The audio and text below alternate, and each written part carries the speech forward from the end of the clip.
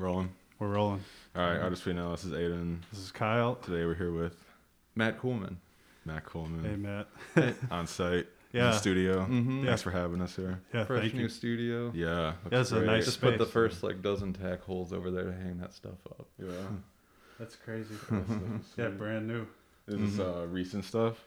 That's stuff that I made second year of grad school. So Okay. it's newer.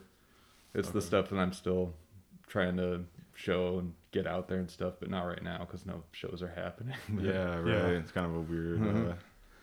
That's the Weird first time. stuff I'll be putting out there once it's back. Okay. Hell yeah. How was everyone's Thanksgiving? Went well. Low key. Okay, yeah, same. Try to just keep the circle small. Yeah. I think I gained like 6 or 7 pounds. I kept it pretty steady. I try not to overeat. See, that's the thing is like I keep it steady most of the time, and Yeah. then Thanksgiving comes and like Mm. on the day of, I think I had maybe 5 or 6 plates. Day after I had like 4 or 5 plates, and then Saturday I had I think 2 or 3 plates. But you gotta have a good time. It's once a year. If I go more than 2, I definitely regret that. Yeah.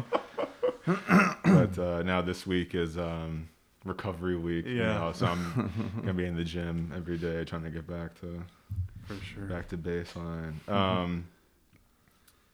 Has anybody seen did you watch Harry Potter? No. You watch Harry Potter? I know very little about Harry Because Potter. USA had the Harry Potter marathon, I think, On TV. the last couple days. There's Charlie outside. Yeah. Yeah, I think I'm gonna have to let him in. He's gonna do that. Yeah, That's no fine. problem. Yeah. The more the merrier. He's just gonna stand there and do that the entire Hey, Charlie. Hey, Charlie.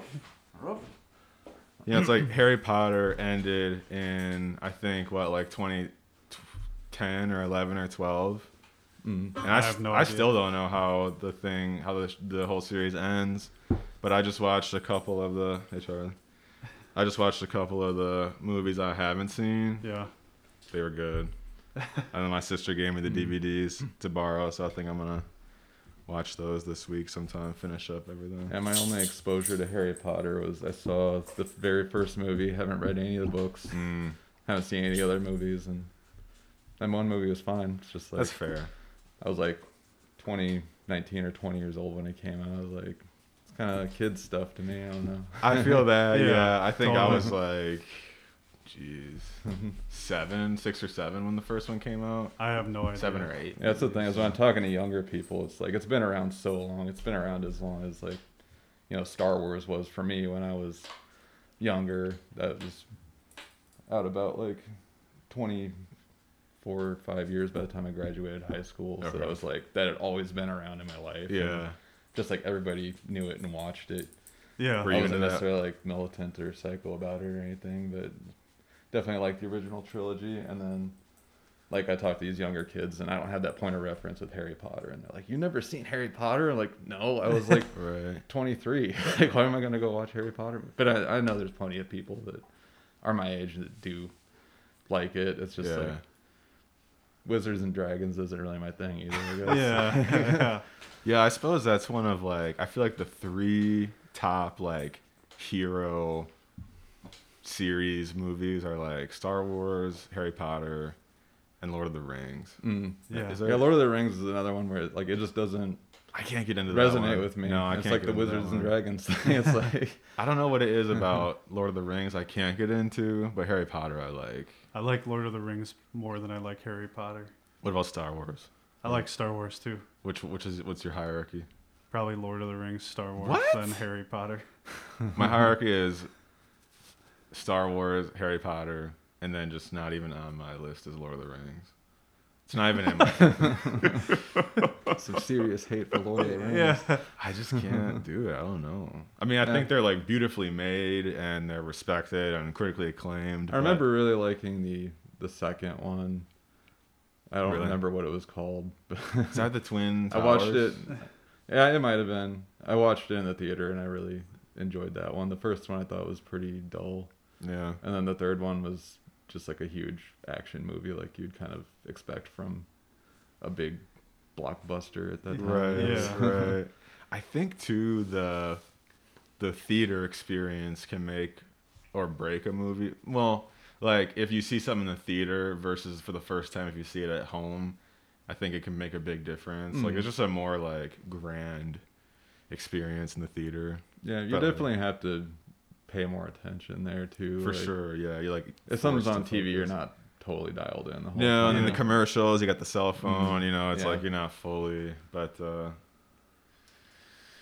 yeah, that was We'll have to see what That's happens nice. to movie theaters after all this too. though. yeah, I hope Yeah. everything I think they're just the big ones are just gonna kind of fade away, like I be hate to hear that. turn into Petco's or something. Yeah, yeah, probably. I think like the little neighborhood niche theaters, like the Oriental or the Downer, there's a point to going to those, and because it's the experience of going there, but there's no point to going to Marcus theaters other than to see the next Lord of the Rings installment or Yeah. something. Right. You can stream that now, and they've like really streamlined streaming where it's going to be more common, I think, for that type of movie to people just want to sit in their comfy living rooms and see it. They're already trying to get people in there with those dream loungers, which are awesome. Yeah. I do They're love those nice. Those are chairs. nice, yeah. Like a lot of people have those in their house now too, basically, like lazy boys. And they Whatever. got like the round, like the curved TVs. Oh Is yeah. that Yeah. still a thing, or do people not really buy into that anymore? I'm not really a TV guy. I've never invested a lot in No. Yeah. TVs, but Yeah, like half the experience of going to the Oriental is to like see the architecture and yeah, Yeah. totally, just the environment. for sure. Yeah. Anyway, should we jump Yeah, into it? let's jump in. Word. So, Matt Kuhlman, you're an artist, writer, journalist, Mhm. originally from Kansas. Yeah. That's one of the only states I have not been to. What's Kansas like? Sort of everything you'd expect, but not always. Yeah. Lawrence, where I'm from, it's where University of Kansas is, Okay. and that's where I got my first couple degrees. And it's a for Wisconsinites, I guess like the proxy would be like a very small slice of Madison, Okay. because it's only like 80, maybe 90,000 people there.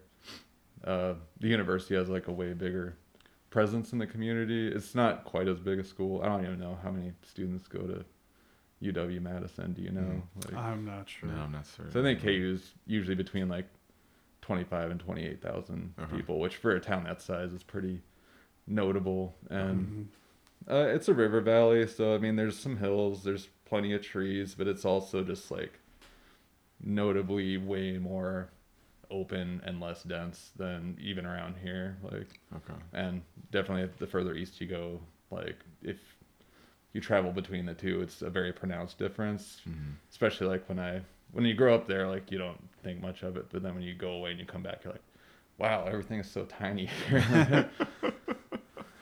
Are you a big Um, basketball fan, being from Yeah, Kansas? definitely Jayhawks are Yeah. near and dear to my heart. You can't, even people that aren't really huge sports fans, like they kind of become Jayhawk fans if they live there long enough. It's Yeah. just part of the culture. To the college team. Yeah. Yeah. Word. What's like the art scene or like art presence like in Kansas? Lawrence has a pretty good scene. There's a lot of really talented artists that have come out of there. Their program at KU is pretty good. But it's just there's not enough population to really retain people. Like most people that are pretty successful move off somewhere. Okay. I know several people who have gone to New York and done pretty well. Kansas City has a pretty good scene. Like if I was still living in the area, I probably would have moved to Kansas City or just become like much more involved there because they have like a pretty large gathering of galleries. I think it was like 60 or 70 spaces that would open for their first Fridays Oh wow. events, and it was all like walkable. And back when I started doing like some arts journalism stuff, I started reviewing shows, and I would just pick out like 5 that I could find something to say about, positive or negative, because a lot of them they're like, oh, it's cool, but like it's not really pushing me one direction or the other. And got to know a lot of the spaces that way, and there's a lot of just opportunity because you can like schedule a show at one of those within like a couple months and just be like, I just want to slide in here and show this stuff. And Yeah. not like a long waiting list like I feel like there kind of is in Milwaukee sometimes. Totally. Yeah. That's pretty solid. What's your earliest art memory? Phew, I don't know. So I didn't really start making art seriously until I was like a sophomore in high school. Okay. I guess like just seeing like my grandpa's watercolor paintings at our house. We had a handful of those, and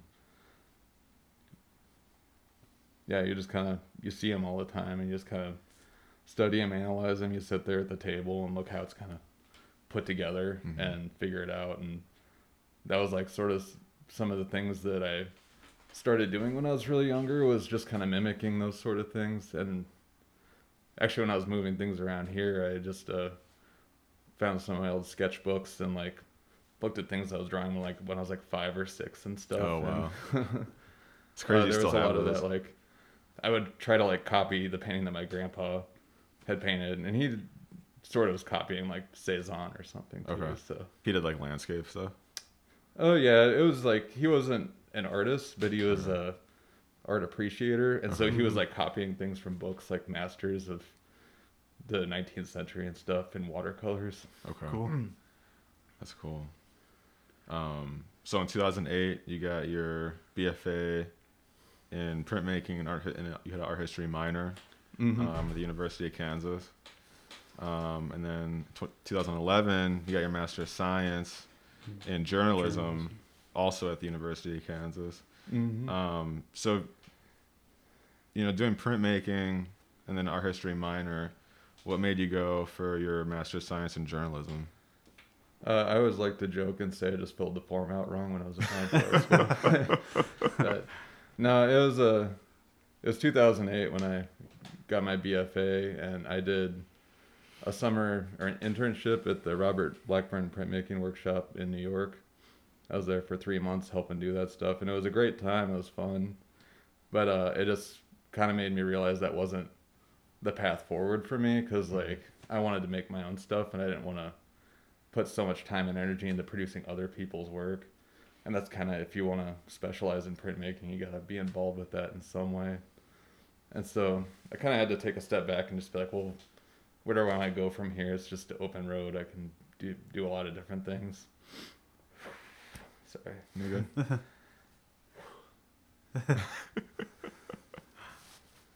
I used to smoke a lot. And I think it's like, I think I might have COPD or something. All good. Whenever I talk a lot.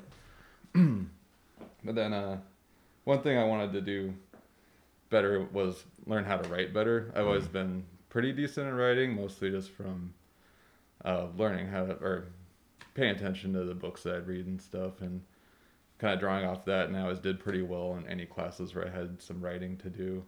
But I was like, I just want to like focus on that and get really good at writing, and I thought that might help set me apart in my art endeavors.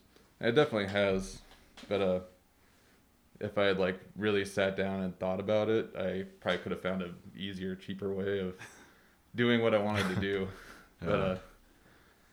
But I actually first inquired about just like doing a second bachelor's, because I was like, I have all these general ed credits, like can this go towards a second bachelor's degree? I could just take like a year of classes and like get this under my belt. And they're like, oh, it doesn't really work like that, like, because we have degree specific requirements where like you need to have at least 2 years of proficiency in a foreign language, and you have one of German and one of Spanish, so you'd be here at least 2 years just to do that. And then, like these other things, and she was like, or you could just go get your master's in 2 years. And I was like, I could just do that with like no experience whatsoever. She's like, oh yeah, you got a bachelor's, so you just got to apply and take the GRE and see how you do. And I got in somehow.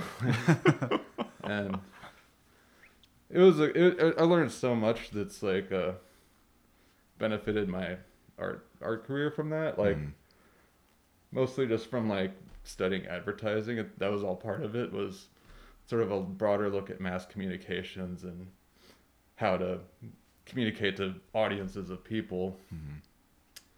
And that affected like a lot of my decision making on the way that I made things or what I made or how I got it out there. Mm-hmm. And I think it's worked out pretty well.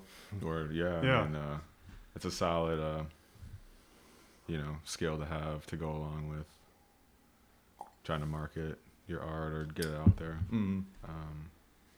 Or even just in terms of thinking about it, and like a lot of younger artists, when you're like, well, who is your art for? Who's your audience? They just be like, well, it's for everybody. Mm-hmm. Like, I want everyone to see it, but then you need to be real and be like, well, grandmas and 14-year-old boys like totally different stuff. So Yeah. you got to kind of aim towards one or the other a little bit, Right. and then start to pare down. Like, well, my art isn't for these kind of people. I don't need to worry about trying to appeal to them. Yeah, that makes sense.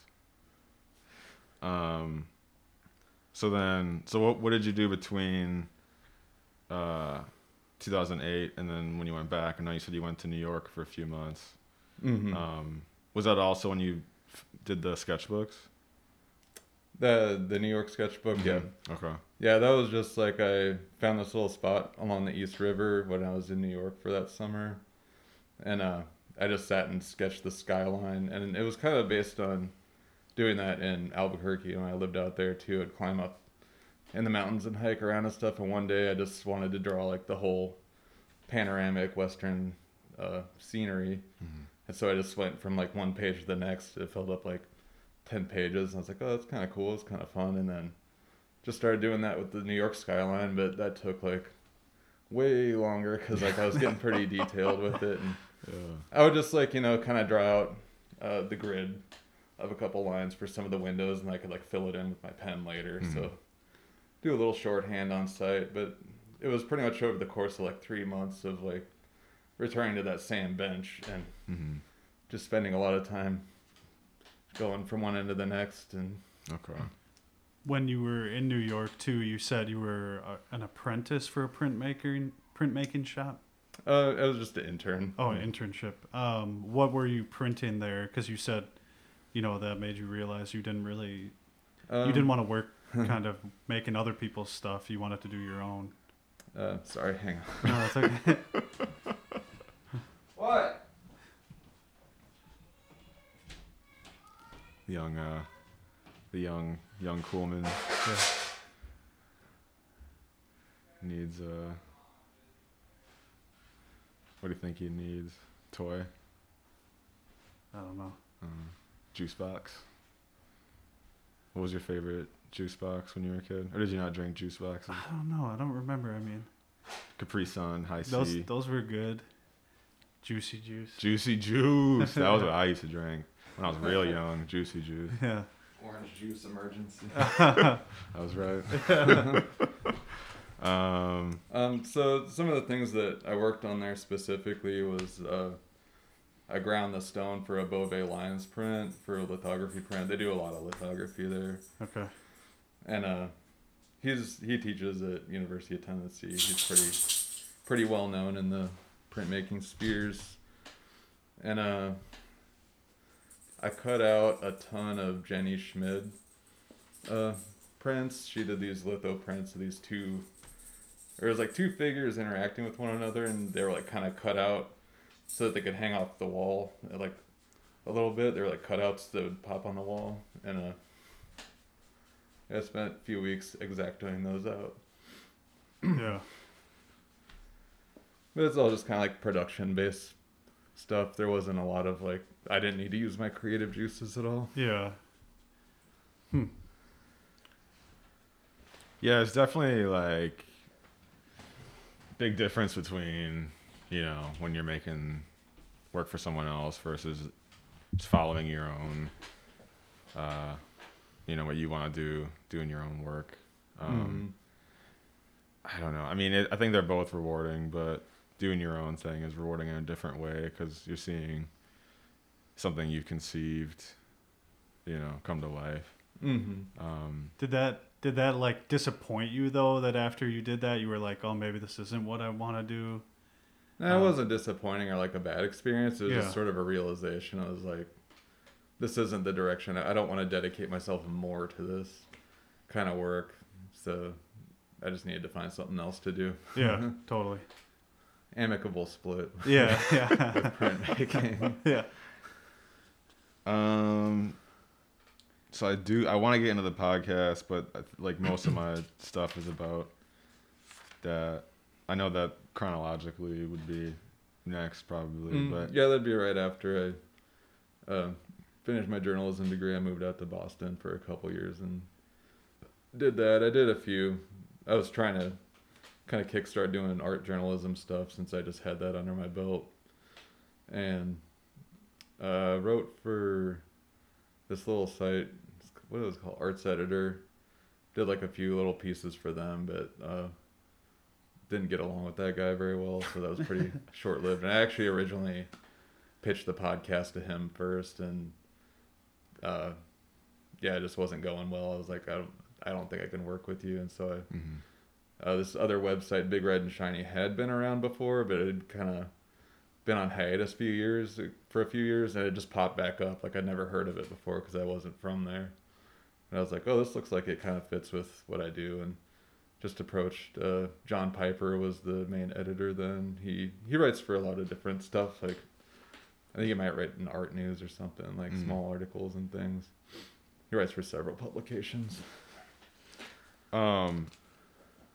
Yeah, because it's interesting that you did it from 2012 to 2014, and I know podcasts like became a thing in like what 2006, 8 or something like that, but podcasts weren't even on my radar. Yeah. Until like 2016 when I started working at I used to fix cameras, and people there all listen to podcasts, and I was like, what's that? And then ever since then, I was partly inspired by my friend Jason Barr back in Lawrence, Kansas. He ran the ADD podcast for years, just the arts podcast interviewing artists. And shout out to Jason Barr. What's up, Jason? Yeah, Jason Barr, shout out. How much did you, besides that podcast, how much did you know about podcasts back then? Not much, really. Mostly just listening to what Jason did, and like I enjoyed certain aspects of what he did, but he's a very strong, different personality from what I am, and I wanted to go for more of like a austere kind of Charlie Rose thing, and it was mostly just driven by like wanting to fill a void that didn't exist. There wasn't anything like that existed in Boston. I knew that there was several interesting artists off the top of my head that I was just interested in knowing more about what they did, and I was like, I can just kind of borrow the template of what Jason does, but just like kind of strip it down to what I want and use this to explore my space, basically. Yeah. What made you decide Boston? The girl I was dating at the time out there.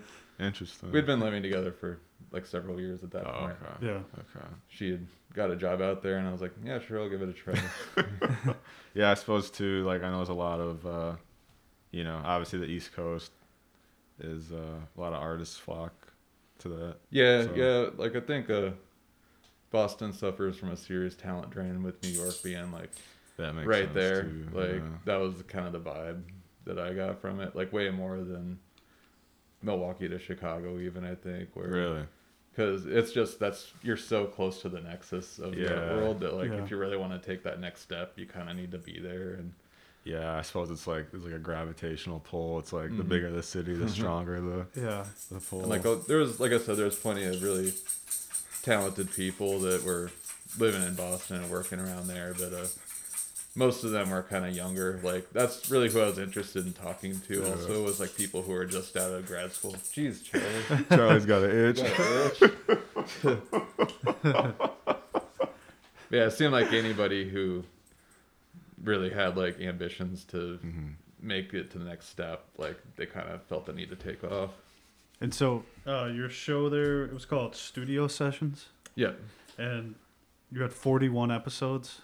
Oh, yeah, that sounds about right. Okay. And that was from October 2012 to August 2014? Mm-hmm. Yeah, I ran it every 2 weeks, I think. I'd release a new one. Okay. And so I know you said that ran on the website Big Red and Shiny. Mm-hmm. So you just pitched that to them, and they were like, "Oh, that sounds like a good idea. Here's a platform." Or Yeah, like they weren't paying me anything to do it. I was just like, I got this thing I want to put out there. You want to host it? And they're like, yeah, let's do it. And they were super cool to work with. I like the spirit of what they were doing and things. I haven't really checked on it lately, but it seems like the website's kind of stagnated since I left there, because I continued running episodes after I moved away. Like I moved to Chicago in May of 2013, but I just had like all this backlog stuff because I knew I was leaving, so I stockpiled a bunch of interviews with people and just like continued releasing them after I was gone. Did you have a studio, or did you do it at your house, or did you go to the artists' studios? I mostly did them on site. Like I did a bunch with people in New York too. I started out with like a dozen people I think I interviewed in the Boston area. Mm-hmm. And then just like in the interest of trying to branch out a little bit, I was like, New York's like, 4-hour bus ride away, and I know friends I can stay with there, so I would go down there for like a weekend, and I would just do like 3 days of 4 interviews a day. I would give myself like like an 8-hour day to do 4 interviews. I'd be like, okay, I finished this one. I got an hour to get across town, go interview this person for an hour, and then just do it at one after the other. Yeah. wow.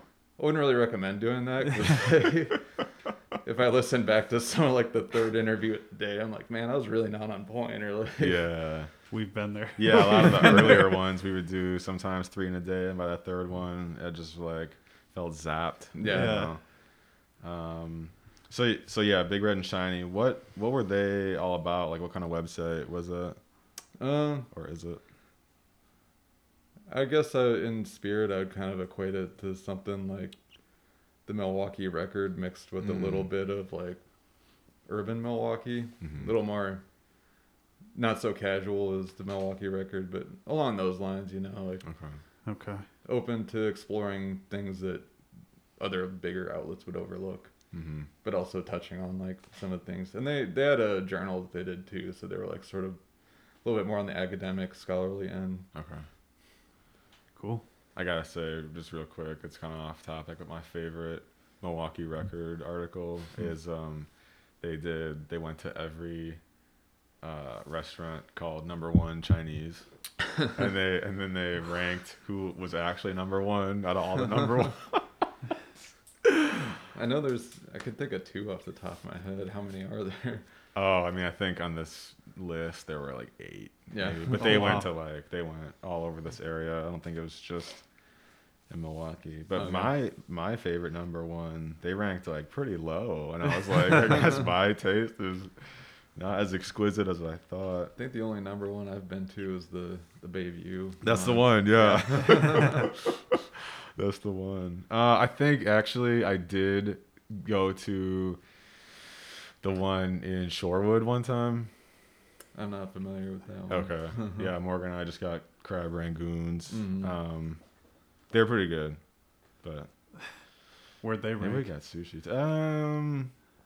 I'd have to have it again. I didn't get like, cause I used to, when I ate meat, I would always I would see who had the best orange chicken, but anyway, back to it. So you said you would do like 4 in a day over a 3-day span. Was that normal, or did you? Just when I made those trips to New York, Okay. because I was traveling all that distance, I was like, I really want to be efficient in getting this done. Because if I had those dozen interviews, that would last me for 6 months of publishing, so I could just take them all home, edit them up, and then have them sitting in a folder, and then when 2 weeks came due, I'd post the next one up.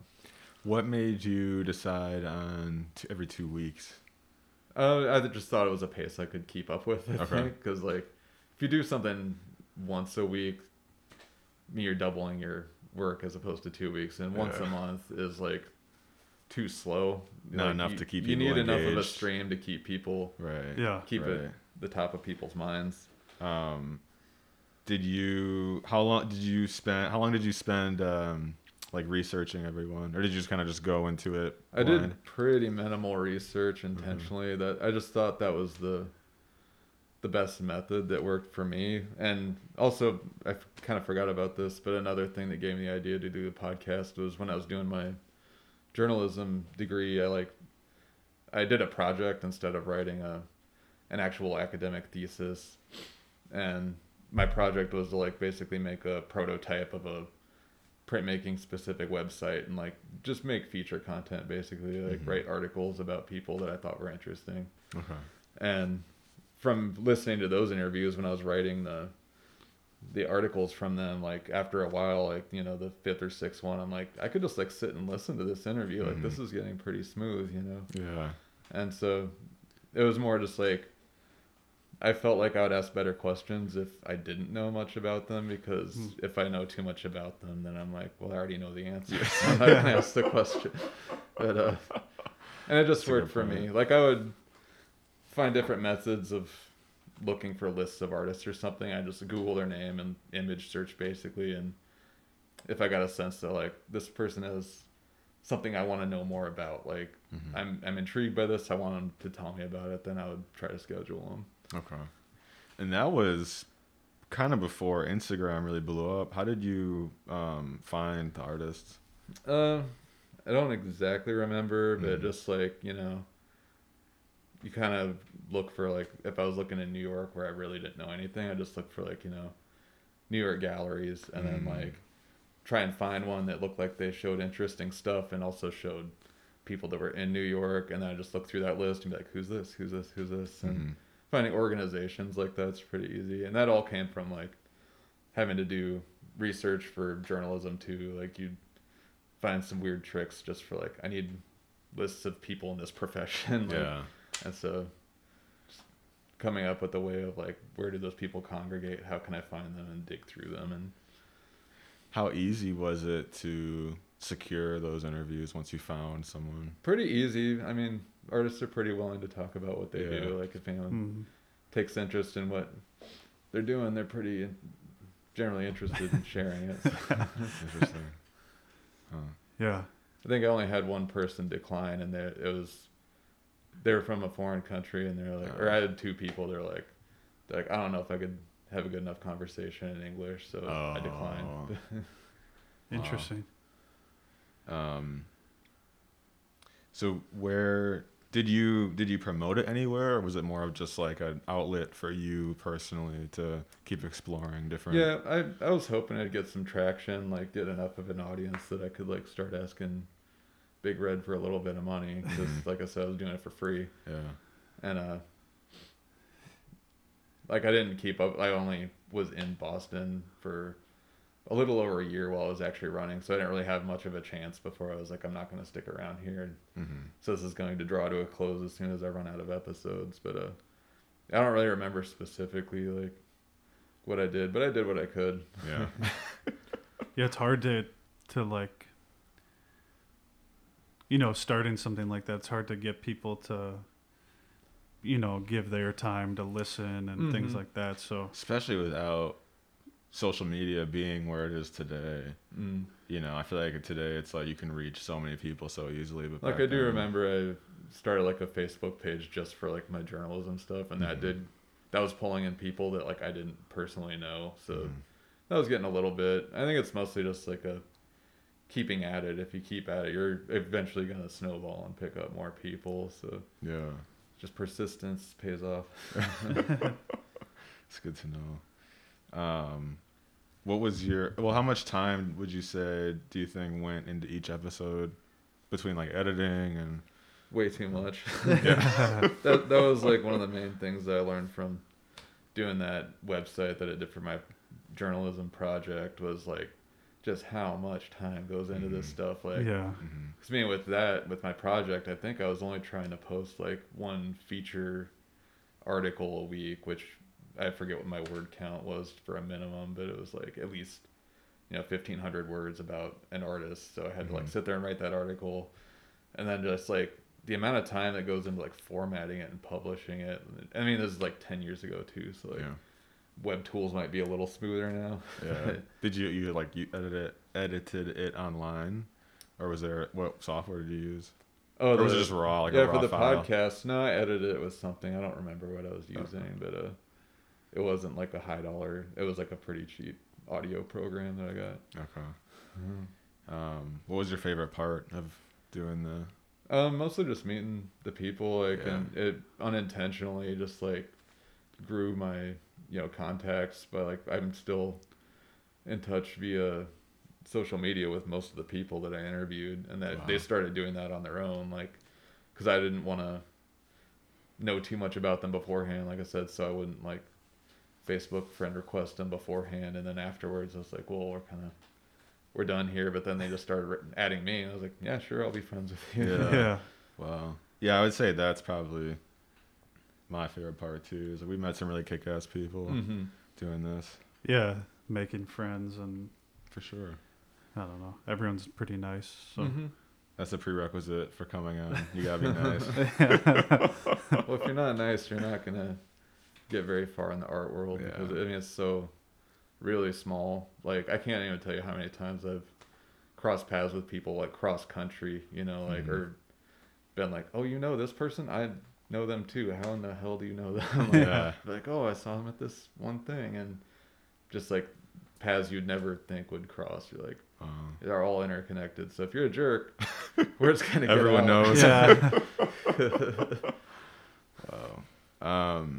Were there any standout moments during your whole time doing the podcast? Not specifically. Like, I did this interview with this guy Rob Andrews. He doesn't do art anymore. I think he kind of went dark on the internet for a while. He removed all of his stuff, and like he went and got a master's in education. I think he's like a school principal now or something. So and his work like involves some like kind of weird, crazy shit. So like I think he didn't want to have that associated with him as a high school principal or whatever principal he is. He wanted to reform his image and be like, I'm an educator now, I'm not an artist. But I really enjoyed I actually went and interviewed him the second time because like I enjoyed it so much. So Wow. the first interview was pretty good. If you can go listen to it, it's still on Big Red. Yeah. And then, so after, or I don't know, did you have more? Yeah. We kind of touched on like editing and like finding people and stuff. Did you do everything yourself, or did you have any help? Yep, one-man army. That's how I do Wow. everything. I built this whole basement myself. Do my whole podcast myself. That's, if you're gonna do anything, if you want it done right, you gotta do it yourself. Or if you don't have money. That too. What do you listen to any podcasts now besides artists we know? No, I'm just kidding. I just started listening to yours. I listened to the episode with the Nobody guy. That was pretty interesting. Oh yeah, That was interesting for Yeah. us too. Yeah, no, not really. Like that might change a little bit because like my habits kind of dictate like what media I'm consuming, and I've mostly just been listening to a lot of music. Like I should get out of the way. Like I work for a painting company, so like I work a regular day job, and before coronavirus, my routine was like in the morning I'd listen to NPR, get my news on the way to work, and then I'd listen to music, usually like 91.7 or like whatever discs I had in the car on the way home.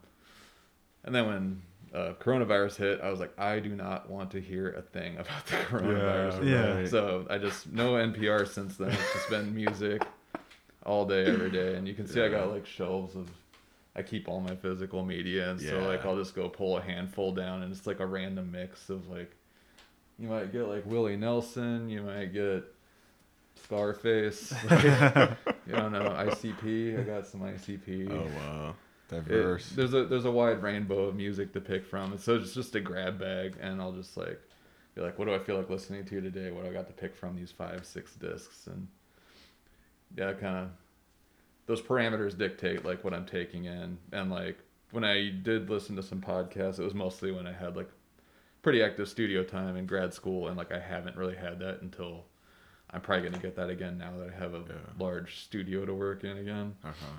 So maybe I'll listen to some more, but haven't for a while. So you said you have diverse music. If you had to pick like your top couple artists, who would you say are your favorite? I guess like Doomtree out of Minneapolis, or Rap Crew. It's got like Dessa and POS are the most famous figures out of that. That's a group that I've followed a long time. I've seen dozens of Doomtree shows. Yeah, it all depends on like what the function is or what for, like what era. Because like if you asked like what's your favorite stuff you listened to before college, I'd be like, oh, Beastie Boys and Diggable Planets or something. Yeah. Go through phases. Like I said, I got ICP. I don't actively like listen to them and buy their stuff anymore, but I still got all their discs and I still like them when I put them on. So Yeah. that was definitely like a before I was like 22 era. Real quick, also you mentioned 91.7. What station is that? That's WMSC. Okay. I never listened to radio, and then Shane mentioned that he would put that on sometimes.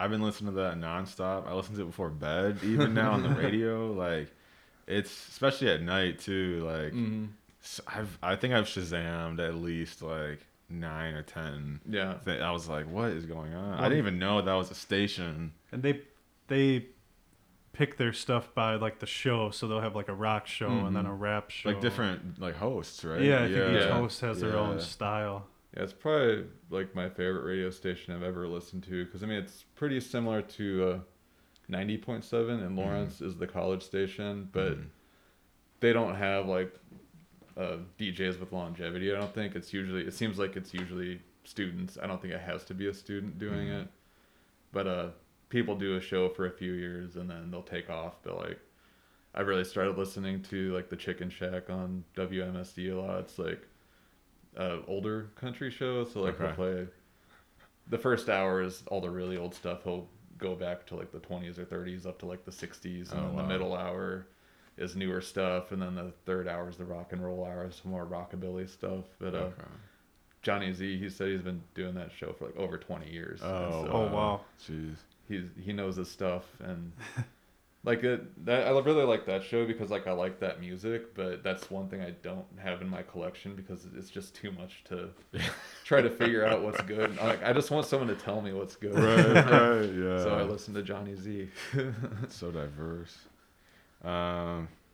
What do you have? Oh, from there, where did you move after Boston? Chicago for a couple years. And were you pursuing art there, or just was it kind of like Yep. Yeah, that was where I like really started making a lot more of my own art, because like when I was in Boston, I spent a long time making more commercially viable stuff. I made these like spray paint stencils of wildlife, and it was just like a idea I had following getting out of journalism school. Like I said, thinking about how to make something for a specific purpose, for a specific audience, and then use it for that purpose. I was like, well, I don't always need to just make like highbrow gallery stuff. I can make stuff that sells too, and just like, kind of market it as its own separately packaged thing, put it differently. And so I made like, 60 or so of these paintings, and it's a product. Like I made a stencil. It'd take me like a few hours to cut a stencil, but then I can buy pre-stretched canvases, spray it on there in 4 minutes, and sell it for $70. Right. And so I think I totaled up, my profit margin was like 90% or something on like each unit, and like sold a few $1,000s worth of stuff through Etsy. Jeez. Back then, and that was like kind of the main thing I did while I was there for that like year and a half or whatever, that I was working on that stuff. And I did some other more fine art things too at the time, but then when I moved to Chicago, that's when I was like, okay, I really want to get back to like building my practice again and figure out what that is. And did a lot of series of drawings that focused on like rooftop structures and like kind of infrastructural things of the city, because I guess being from the Midwest, it kind of resonated with me, like seeing all this like functionality. But in Chicago, it's even more so, like right in your face. Like you're riding the train, you look down, and it's like air conditioners and vents and things. Yeah. The function of everything is pretty ambiguous usually. Like you don't really know what everything's doing, but it's like just like a lot of all these boxes tubes and stuff tubes, like going in and out of these buildings, Yeah. and you start to see it as just form, and it becomes pretty compelling space to explore. Yeah. Wow. What inspired the when you said you made stencils? What inspired the designs? I was just, it kind of came out of an idea of like I wanted some like wildlife art for my house, but it was really hard to find anything that had like a more modern sensibility and wasn't just like totally hokey looking. Yeah. Yeah. And so I was like, well, if I'm looking for this and I can't find it, that must mean other. Let's just wait for Charlie to finish here. Hey, dude. If I'm looking for this and can't find it, other people are probably looking for it and can't find it also. And so that was kind of the spark that was like, you know, I could do this series of things that people probably would want to buy. And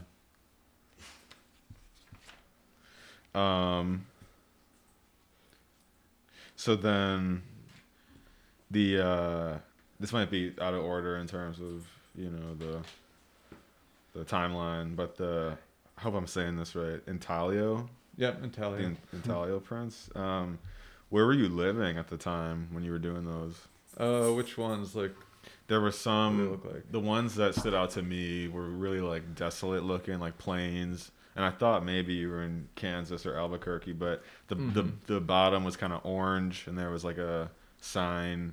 I can't remember what the sign. It was like a river or like something. Okay, I know which ones you're talking about. Yeah. Yeah, that's all from undergrad. Like pretty much any printmaking stuff is going to be from undergrad, just because like after I graduated, I didn't have the stuff to make it anymore, and that kind of informed how I worked after that, where I do like a ton of just like really no rules, mixed media stuff, and like how can I achieve this effect? And that all came from like, well, I don't have this equipment anymore, so how can I kind of approximate what I was doing?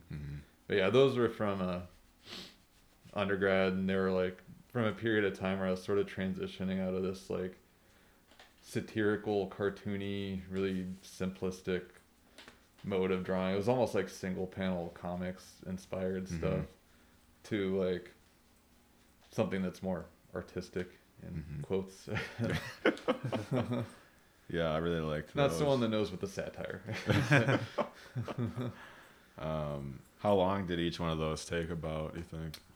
I like the key image itself didn't really take that long to draw, but I remember it was like my personal challenge for me was I wanted to get 3 layers on a print. Usually like I was just doing one, like a line plate. I was like, I really want to try it, and ultimately I don't think the colors they had worked that well, but I think that printing all 3 layers of the print took like an hour and a half, I think. So like doing an edition of, 8 took a really long time compared to what I was used to. So were you in Chicago when you moved to Milwaukee to get your MFA? Yep. Okay. What sparked you to go get your MFA in fine arts at UWM?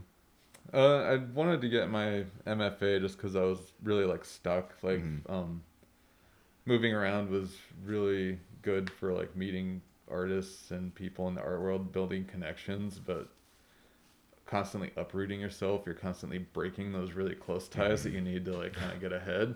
Yeah. And so I wasn't able to really build like a career of anything, and so I would move to a town, and like in Lawrence there's really not like a strong job market for anything outside of restaurants and retail, so that's how I got started cooking in restaurants. Is like this has a flexible enough schedule that I can work around school and whatever I have going on.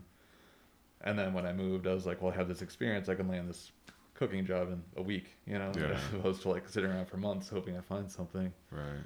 And then each time you move, you just like, I'm going to take the job that's sitting right there, and before you know it, you got this laundry list of restaurants you worked at, and nobody will take you seriously for anything else. Yeah. So I was like, I got to do something to shake it up, because I was like trying really hard to get out of restaurants in Chicago, and it just wasn't getting anywhere. I was like, I'm just beyond frustrated with this. Like, I was getting to the point that I would have to dedicate like way more time, like, work 60-hour weeks to get more money that would like allow me to live comfortably. And I'm like, but if I do that, then I don't have time for my studio. So like, that's not going to work. And just started looking around at schools to apply to, and I had a connection to UWM, where when I was doing my journalism project, a couple of people that I'd interviewed for the feature articles I was writing were professors there. So I'd been up there in 2010 and interviewed them about their work, and I was like, oh, I should draw an application there. Like, that seemed like they had cool studios. Jessica and Nathaniel were cool, and they were both on my committee too, my thesis committee with Shane. Cool. They were like the main people I worked with when I was in school there. Wow. And then so you know, I was looking through your website. You use like a lot of different mediums: color pencil, watercolor, some paper, like kind of tapestry stuff, spray paint. Which is your favorite to play with? I guess spray paint's the most fun to play with because it's the most immediate and like quick, but it's hasn't really had like the best results necessarily. It's like the kind of things that leads towards ideas of these colored pencil drawings that I do, like building structures with these kind of preset grids that I would cut out or something, but then trying to get something other than just a grid to emerge out of that. It's like something a little more organic looking. And so I was able to kind of like quickly ideate those sort of things with spray paint. That was like one of the big things I started doing at the very beginning of grad school when I was getting out of my old method of working and moving into something else. But then once I kind of had learned a lot from that, I sort of moved on from it and refined. I'd say I'm just refining the same ideas with the colored pencil or with the watercolors. Okay. Now this one behind us, this is colored pencil, right? Yep. And so is each line, did you just have to do each individual line, or did you have like a, okay. Yeah, I just had like a stencil that was like the size of that square, like 4 by 4 inches. So that's just one stencil repeated thousands of times with different colors of pencil. And there's a sort of like structure to it. Like you can see that the same stripe of blue squares goes all the way up in a few spots, and like red will repeat. So there's repetition, but then there's also some sort of chaotic noise around it. And it's just the process of coming up with different rules while I'm working, or a schema where I'm like, I'm going to do this function. I'm going to make a stripe all the way up regularly. And then after that, I'd be like, what's happening? And I'm like, oh, I could use a little more atmosphere. So I'm going to go with a lighter color and just kind of freestyle around. Like I'll do 3 squares around each blue one I just did, but not necessarily in a regular grid pattern. And then after I see what that's doing, I just build off of it. And so it really kind of grows after a while. How long do these typically take? I don't even remember, man. I'd be working on a few of those at once, kind of like. Okay. I probably had a wall about the size of that to work on at UWM, and so I'd have like multiples up and kind of jump back and forth because every now and then it starts driving you a little nuts. So you gotta step back and be like, I'm just gonna focus on something else for a while because this is like too many lines to look at. Yeah. It was probably like a good couple weeks, I'd say, of like full studio days. It's almost like something kind of like zen about doing the same line over and over again like that. Yeah, definitely. It's totally informed by my loose understanding of Zen Buddhism. So is this the kind of stuff that you're working on currently too?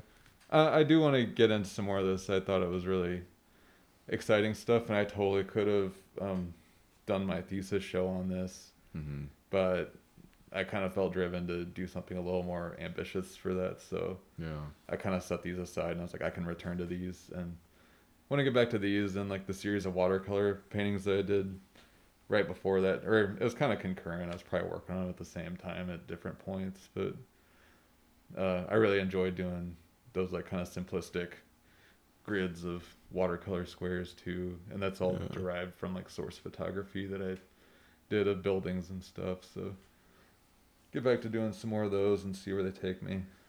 What do you think it is about these that, you know, you took time off, but you said you want to return to doing these again? What do you think it is about these that is drawing you back to them? There's just so many possibilities of where they could go. Like you can see the wildly different results between those two that you get, and that's just the difference of like the functions that I picked. I could just work with a 4-inch square for like the rest of my career if I really wanted to. I would get bored of it and stop before that, but I feel like there's more area to explore.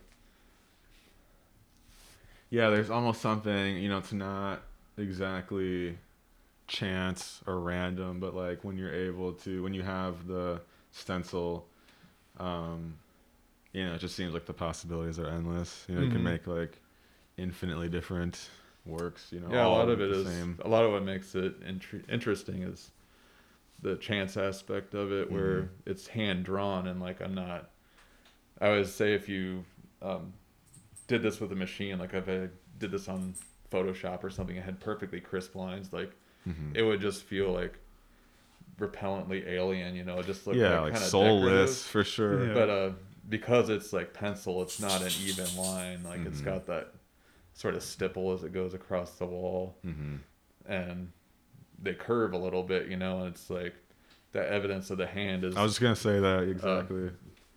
It's so integral to making it interesting, and that's kind of what I wanted to highlight, was like the only thing that's making this worth looking at is like the fact that I did it. Like the variation. It's not about the grids or the squares or the colors. It's the fact that it's done by hand. Handmade object. And that's kind of why, like, we were talking a little bit earlier about they're way different to see in person. Like, I intentionally don't try to, like, present them well online. Like, I put up the photo, and, like, that's all you get. Like, if you don't get to see it in person, you don't ever get to understand, like, the depth of the marks that are on there or anything. And I just don't think it's worth my time to try and cater to people on a screen when they're not meant to live on a screen. Right. That's something we were kind of talking with Shane about, was like, in this day and age, it's like you have to, it can't be the same exact thing on the screen and in person. Otherwise, why bother seeing it in person? It's like it has to be a different experience on the screen and in person. I think this, when I saw it on the screen,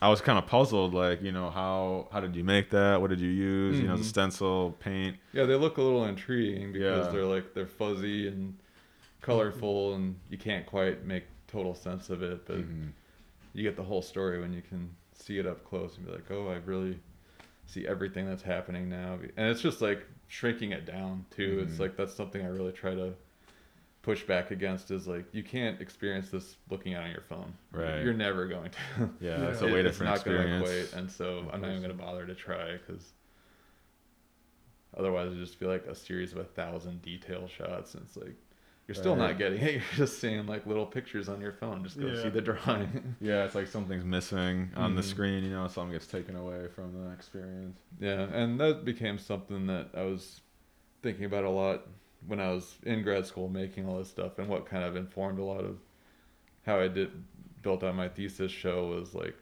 kind of a backlash against screen culture, being able to digest things through a phone or a computer screen. And in my thesis show, I made it in an entirely dark room, so you cannot photograph it. Like my documentation of it is just like a lot of still photos that are like, they give you the idea, but since it's so dark, like there's no way that I can accurately present to you like what it was like to actually be there and see it. Like, yeah, that was the feeling I got when I watched the video and went through the pictures. It was definitely like a you had to be there moment. So if you had to guess, what do you think? Do you think COVID? What kind of impact do you think COVID will have on art, if any, in your opinion? On my art? In your art, or just art in general, the art world, shows, galleries, everything. Do you think there's going to be a big shift? I know it's hard to tell this early, but if you had to guess, I don't know. I think it's mostly just going to cruise right along. It's like a lot of venues are going to shut down, and then a bunch more are going to open later probably. And Shane's interview that you guys were kind of talking about it, he was talking more about like the kind of commercial sales galleries, and like those aren't places where I show really. So I don't really think about like what that scene is going to be like, but more the artist run spaces and things like that. It's like, yeah, people are going to just like shut down for a long time, but then they're just going to do the same thing that they were doing right when things can open back up, is like finding an opportunity space and being like, I can do something here for low risk or no risk, like just kind of use this space and like display art. Yeah, I feel like if you ran a gallery and you had to shut down, if you had that like spirit when you found the opportunity to make something work again, you would, no matter what the circumstances, even if it was like smaller or less ideal, whatever. It's like, I feel like, people are still going to find a way to make things work, because it's something that it's not with art, to me at least, it feels like it's not really something that's like a choice. It's like something inside you. It's like you have to just you have to do this, or even like a lot of the big money galleries that like sell $1 million paintings or whatever. It's like they might be fine too, because they really don't need a street presence. Like they mostly sell to like a client list of people they know, so they could just be like, hey Jerry, come over and check this painting out that I think you'll like, and make the sale there. Some of these commercial galleries, it's like they're not looking for people to come in off the street and buy stuff. It's like they already know who they're selling things to. It's just like a store for rich people that we happen to get to walk into and look around at things a little bit. Window shop, right? So they might be fine. Who knows? Yeah, I could see that.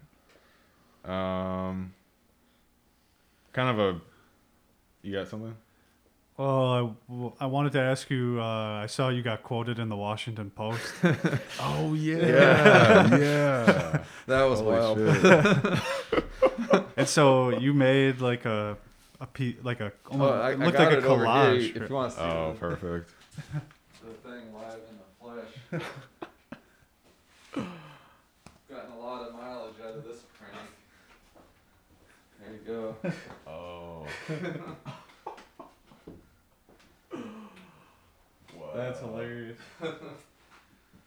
Yeah, so the story with that. Yeah. That all started, it was like August of 2016, like way before anyone thought Donald Trump could actually be president, or at least I did. Yeah. I was like, he's not going to be president, but I was looking through like a call for entry website, or it was actually called callforentry.org, and I saw this call for something called like Artists for Trump Coalition. I was like, Artists for Trump? What the hell is this? And like click on it, and it was just obviously like one dude like wanting to put this thing together and trying to make it sound like way more grand than it actually was.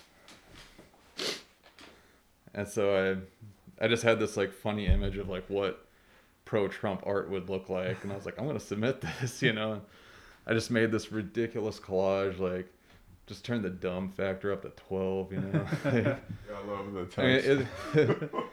It's based on, there's like those flags and shirts they sell of like, there's a picture of Trump like standing on a tank with like fireworks going off behind him, and I was like, this has more explosions, more guns, and it's got boobs in the corner, and cars, and I just tried to like do the quickest hack job on I could, as if like, I just learned how to use Photoshop like 10 minutes before, and like, so everything's like, cut out with a polygonal lasso, didn't clean up the edges, like ton of filters dropped over stuff, and or just like using the magic wand to select stuff and like delete, and like not cleaning up the edges because like the tolerance is all off and stuff, just making it look just totally awful in every way that I could. But it actually took like a lot of work to try to figure out how to like fit it all together so it was visible. I had to use the explosions to like halo around everything, because otherwise it's just like this stack of crap and you can't see like what all's going on. So it did take a little problem solving to make it at all like visibly legible. And then I decided I was mostly just gonna like post it on Facebook or something to laugh about it with my friends, but I was like, I'm gonna submit it to this dude and see what happens. And to kind of sell it a little bit, I wrote that email you can read just like full of misspellings, like dead grammar and stuff, like Completes it. trying to make it sound like I'm basically illiterate. Like, because I was just like, if I write like I normally do, he's never gonna believe I made this like horrible looking thing. And lo and behold, he accepted it and like sent a certificate of like. Oh, so this is all legitimate then? Yeah, like that. Oh, I thought you fabricated Joe No, Fish and the certificate. Wow. I was accepted into the Artists for Trump Coalition. I'm still a member, I think.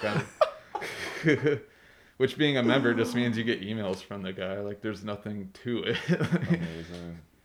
That's hilarious. Wow. But then, like, the guy that runs the thing is named Joe Fish. And don't contact him if you're going to be mean to him. He seems like a reasonably nice guy. Just to anyone listening out there, don't harass him. It would just add to his, like, kind of delusions of persecution and whatever. Right.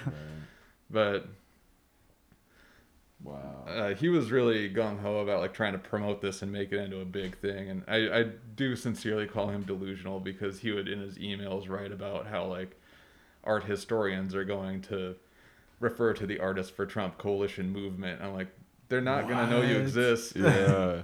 They never will. Like, wow. That you're just like a dude that's putting something together, and that's cool. You want to like try to put something together, but be real about what it is, like you're not going to be shown at the Whitney Biennial or anything. And so he reached out to all these different people, and I think he was approached by this guy from a gallery at a university nearby in like Baltimore or something. It was Howard County Community College.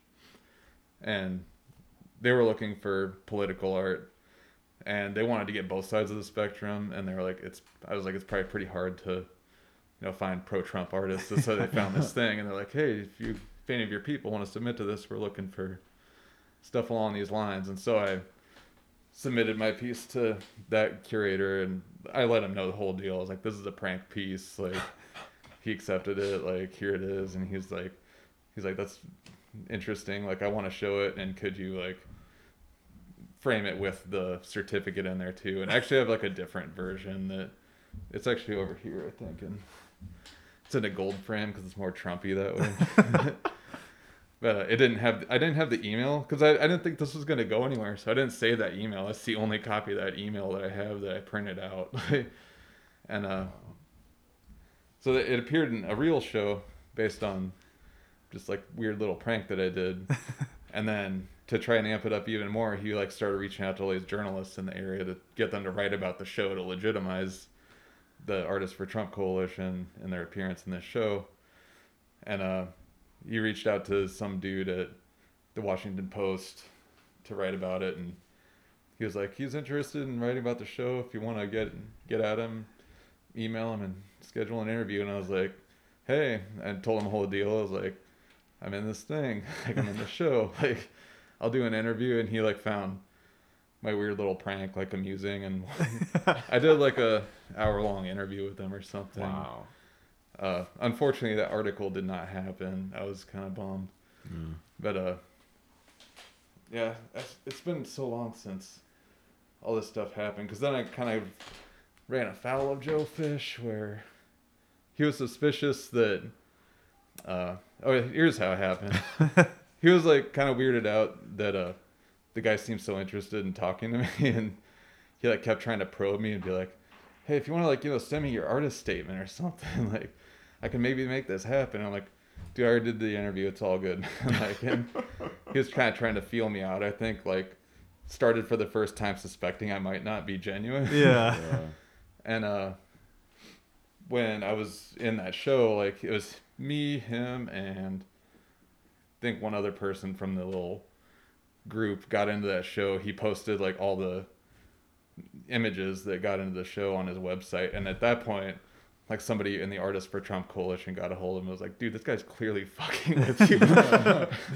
And then he circulated an email that I didn't get. He kept it from me. That's one interesting thing about him, is he's like, I have no idea how many people are in this group or like who they are, and except for like the people whose images have appeared on the website. Yeah. Which is like 5 or 6 people. And he sent an email around and was like, "What should we do about this Matt guy?" Like, I think he just like sent us this prank piece, and they took a vote on like whether or not to kick me out Of the not. coalition. I'm like, get kicked out of what, man? All I did was like send you a JPEG. You sent me one back. This isn't a membership of anything. Yeah. And then I just got this like email out of the blue that from him that was like, so I've come to the conclusion that our site is not the logical place for anti-Trump art. So we're still going to recognize past winners, but we're not going to display their images. And like, my name and thumbnail is still on the site, but if you click on it, it doesn't have the full image. It says image removed. Wow. And then after that whole thing, like it was sometime earlier this year.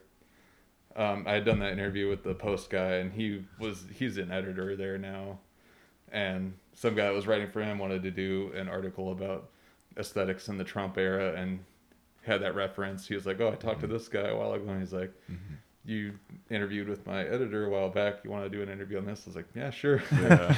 So I finally got my appearance in the Washington Post 4 years later. That's crazy. Yeah, That's hilarious. it's so wild to think about a time when it was, Trump being president was just inconceivable. It's like it just seems like a totally different world. Yeah. This is incredible. Yeah. This is amazing. I love the certificate. The whole thing is just with the email too. Yeah, didn't he? What font did he use? Like papyrus font or something? Yeah, I think so. Yeah, it looks like. Yeah, it's got papyrus on it. Look at that logo. Amazing. I'll have to put a picture Middle of this schoolers up could do better work. on Instagram. Wow. Well.